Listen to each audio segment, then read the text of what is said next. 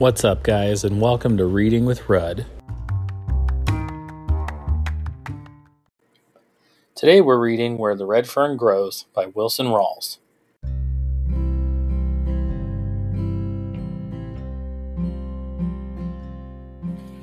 Chapter 4. Day after day, I flew to the store. Grandpa would shake his head. Then, on a Monday, as I entered the store, I sensed a change in him. He was in high spirits, talking and laughing with half a dozen farmers. Every time I caught his eye, he would smile and wink at me. I thought the farmers would never leave, but finally the store was empty. Grandpa told me the letter had come, the kennels were still there, and they had dogs for sale. He said he had made the mail buggy wait while he made out the order. And another thing, the dog market had gone downhill. The price of dogs had dropped $5. He handed me a $10 bill. "Now there's still one stump in the way," he said. "The mail buggy can't carry things like dogs, so they'll come as far as the depot at Tahlequah. But you'll get the notice here because I ordered them in your name." I thanked my grandfather with all my heart and asked him how long I'd have to wait for the notice. He said, "I don't know, but it shouldn't take more than a couple of weeks." I asked how I was going to get the dogs out from Tahlequah. "Well, there's always someone going in," he said. "You could ride in with one of them." That evening, the silence of our supper was interrupted when I asked my father this question. "Papa, how far is it to Kentucky?" I may as well have exploded a bomb. For an instant, there was complete silence, and then my oldest sister giggled. The two little ones stared at me. With a half-hearted laugh, my father said, "Well, now, I don't know, but it's a pretty good ways. What do you want to know for? Thinking of taking a trip to Kentucky?" "No," I said. "I just wondered." My youngest sister giggled and asked, "Can I go with you?" I glared at her. Mama broke into the conversation. "I declare, what kind of question is that? How far is it to Kentucky? I don't know what's gotten into that mind of yours lately. You go around like you were lost and you're losing weight. You're as skinny as a rail, and look at that hair. Just last Sunday they had a haircutting over at Tom Rollard's place, but you couldn't go. You had to go prowling around the river and in the woods." I told Mama that I'd get a haircut next time they had a cutting, and I just heard some fellows talking about Kentucky up at the store and wondered how far away it was. Much to my relief, the conversation was ended. The days dragged by. A week passed and still no word about my dogs. Terrible thoughts ran through my mind. Maybe my dogs were lost. The train had a wreck. Someone stole my money, or perhaps the mailman lost my order. And then, at the end of the second week, the notice came.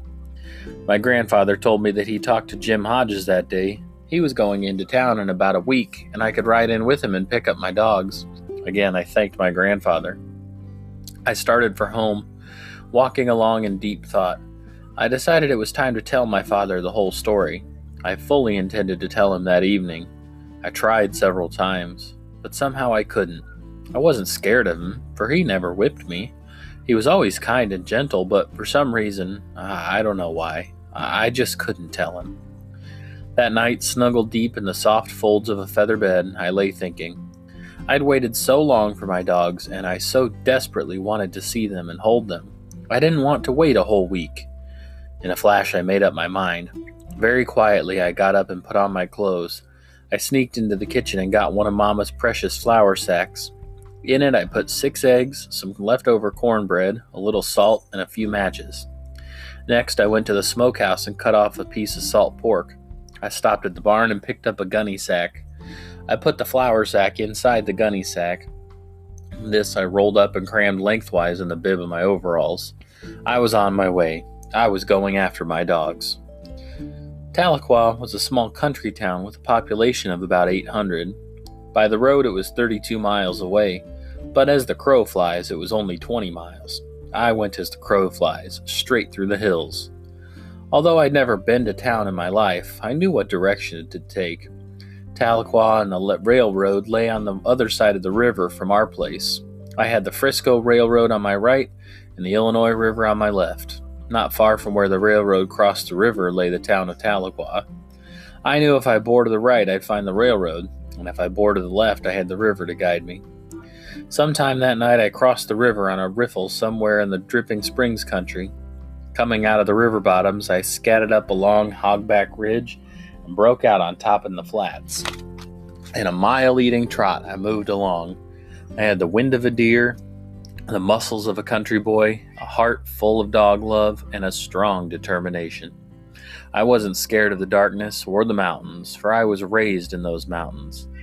On and on, mile after mile, I moved along. I saw faint gray streaks appear in the east. I knew daylight was close. My bare feet were getting sore from the flint rocks and sawbriars. I stopped beside a mountain stream, soaked my feet in the cool water, rested for a spell, and then started on. After leaving the mountain stream, my pace was much slower. The muscles of my legs were getting stiff.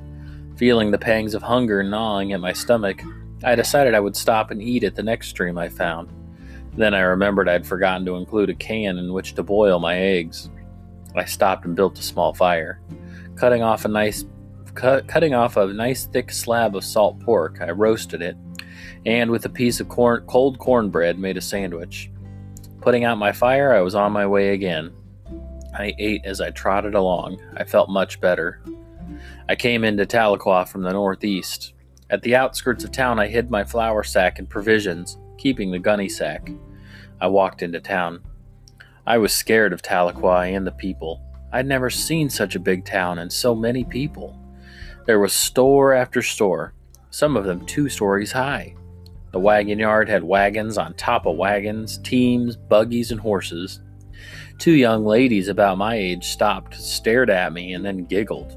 My blood boiled, but I could understand. After all, I had 3 sisters. They couldn't help it because they were women folks. I went on. I saw a big man coming up the street. The bright, shiny star on his vest looked as big as a bucket. I saw the long, black gun at his side, and I froze in my tracks. I'd heard of sheriffs and marshals, but had never seen one. Stories repeated about them in the mountains told how fast they were with a gun and how many men they'd killed. The closer he came, the more frightened I got. I knew it was the end for me. I could just see him aiming his big black gun and shooting me between the eyes. It seemed like a miracle that he passed by, hardly glancing at me. Breathing a sigh, I walked on, seeing the wonders of the world. Passing a large store window, I stopped and stared. There in the window was the most wonderful sight I had ever seen. Everything under the sun. Overalls, jackets, bolts of beautiful cloth, new harnesses, collars, bridles. And then my eyes did pop open. There were several guns, and one of them had 2 barrels. I couldn't believe it. 2 barrels. I'd never seen I had seen several guns, but never one with 2 barrels. Then I saw something else. The sun was just right, and the plate glass was a perfect mirror. I saw the full reflection of myself for the first time in my life. I could see that I did look a little odd. My straw-colored hair was long and shaggy and was bushed out like a corn tassel that had been hit by a wind. I tried to smooth it down with my hands. This helped some, but not much.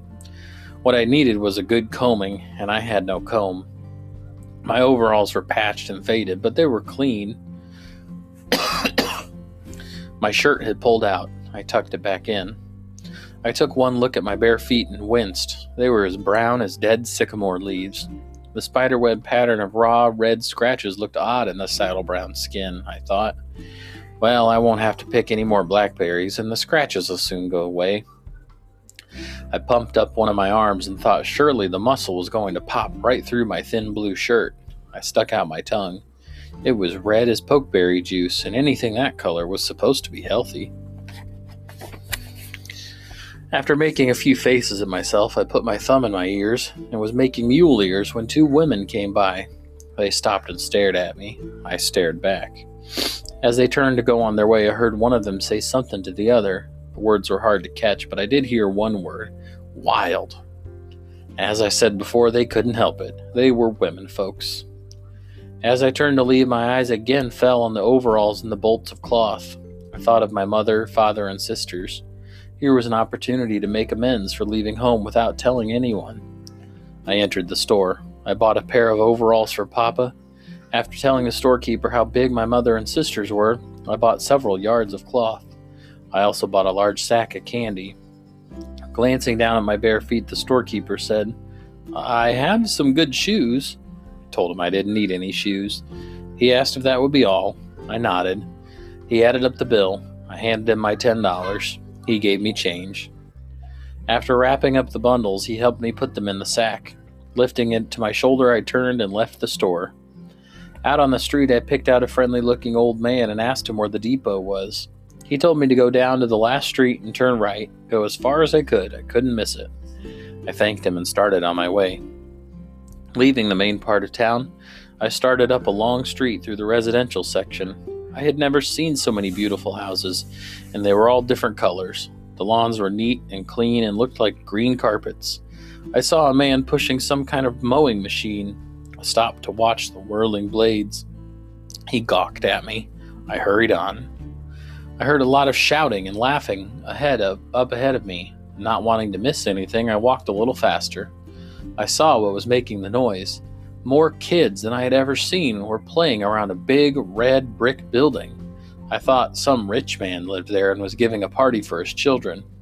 Walking up to the edge of the playground, I stopped to watch. The boys and girls were about my age and were as thick as flies around a sorghum mill. They were milling, running, and jumping. Teeter-totters and swings were loaded down with them. Everyone was laughing and having a big time. Over against the building, a large blue pipe ran up on an angle from the ground. A few feet from the top, there was a bend in it. The pipe seemed to go into the building. Boys were crawling into its dark mouth. I counted 9 of them. One boy stood about 6 feet from the opening with a stick in his hand. Staring goggle-eyed, trying to figure out what they were doing, I got a surprise. Out of the hollow pipe spurted a boy. He sailed through the air and lit on his feet. The boy with the stick marked the ground where he landed. All 9 of them came shooting out, one behind the other. As each boy landed, a new mark was scratched. They ganged around looking at the lines. There was a lot of loud talking, pointing, and arguing, and then all the lines were erased and a new scorekeeper was picked out.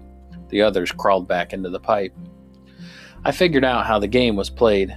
After climbing to the top of the slide, the boys turned around and sat down. One at a time, they came flying down and out, feet first. The one that shot out the furthest was the winner. I thought how wonderful it would be if I could slide down just one time. One boy, spying me standing on the corner, came over. Looking me up and down, he asked, "Do you go to school here?" I said, "School?" He said, "Sure, school. What do you think it was?" No, I don't go to school here." "Do you go to Jefferson?" "No, I don't go there either." "Don't you go to school at all?" "Sure, I go to school." "Where?" "At home." "You go to school at home?" I nodded. "What grade are you in?" I said I wasn't in any grade. Puzzled, he said, "You go to school at home, and you don't know what grade you're in. Who teaches you?" "My mother." "What does she teach you?" I said, "Reading, writing, and arithmetic, and I bet I'm just as good at it as you are." He asked, "Don't you have any shoes?" I said, "Well, sure I have shoes." "Why aren't you wearing them?" "I don't wear shoes until it gets cold." He laughed and asked where I lived. I said, "Back in the hills." He said, "Oh, you're a hillbilly." He ran back to the mob. I saw him pointing at me and talking to several boys. They started my way, yelling, "Hillbilly, hillbilly." Just before they reached me, a bell started ringing. Turning, they ran to the front of the building, lined up in 2 long lines, and marched like little tin soldiers, disappeared into the side of the school. The playground was silent.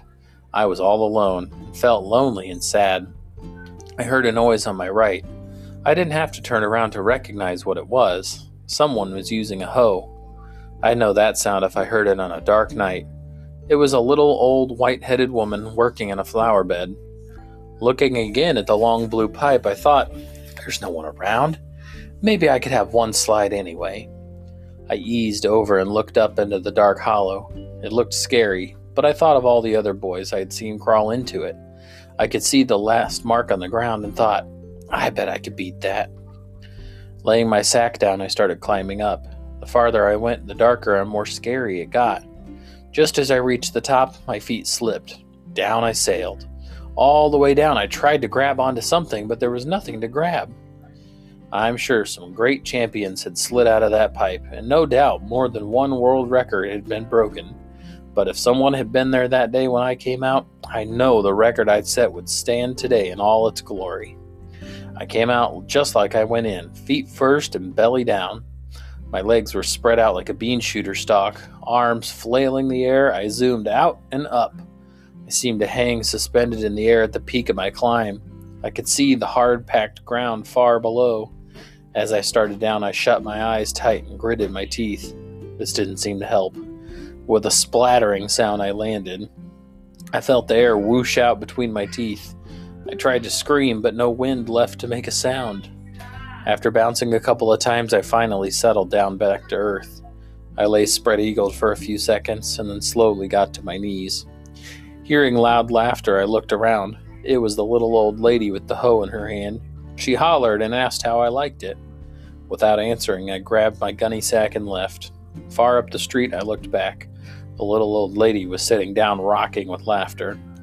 I couldn't understand these town people. If they weren't staring at a fellow, they were laughing at him.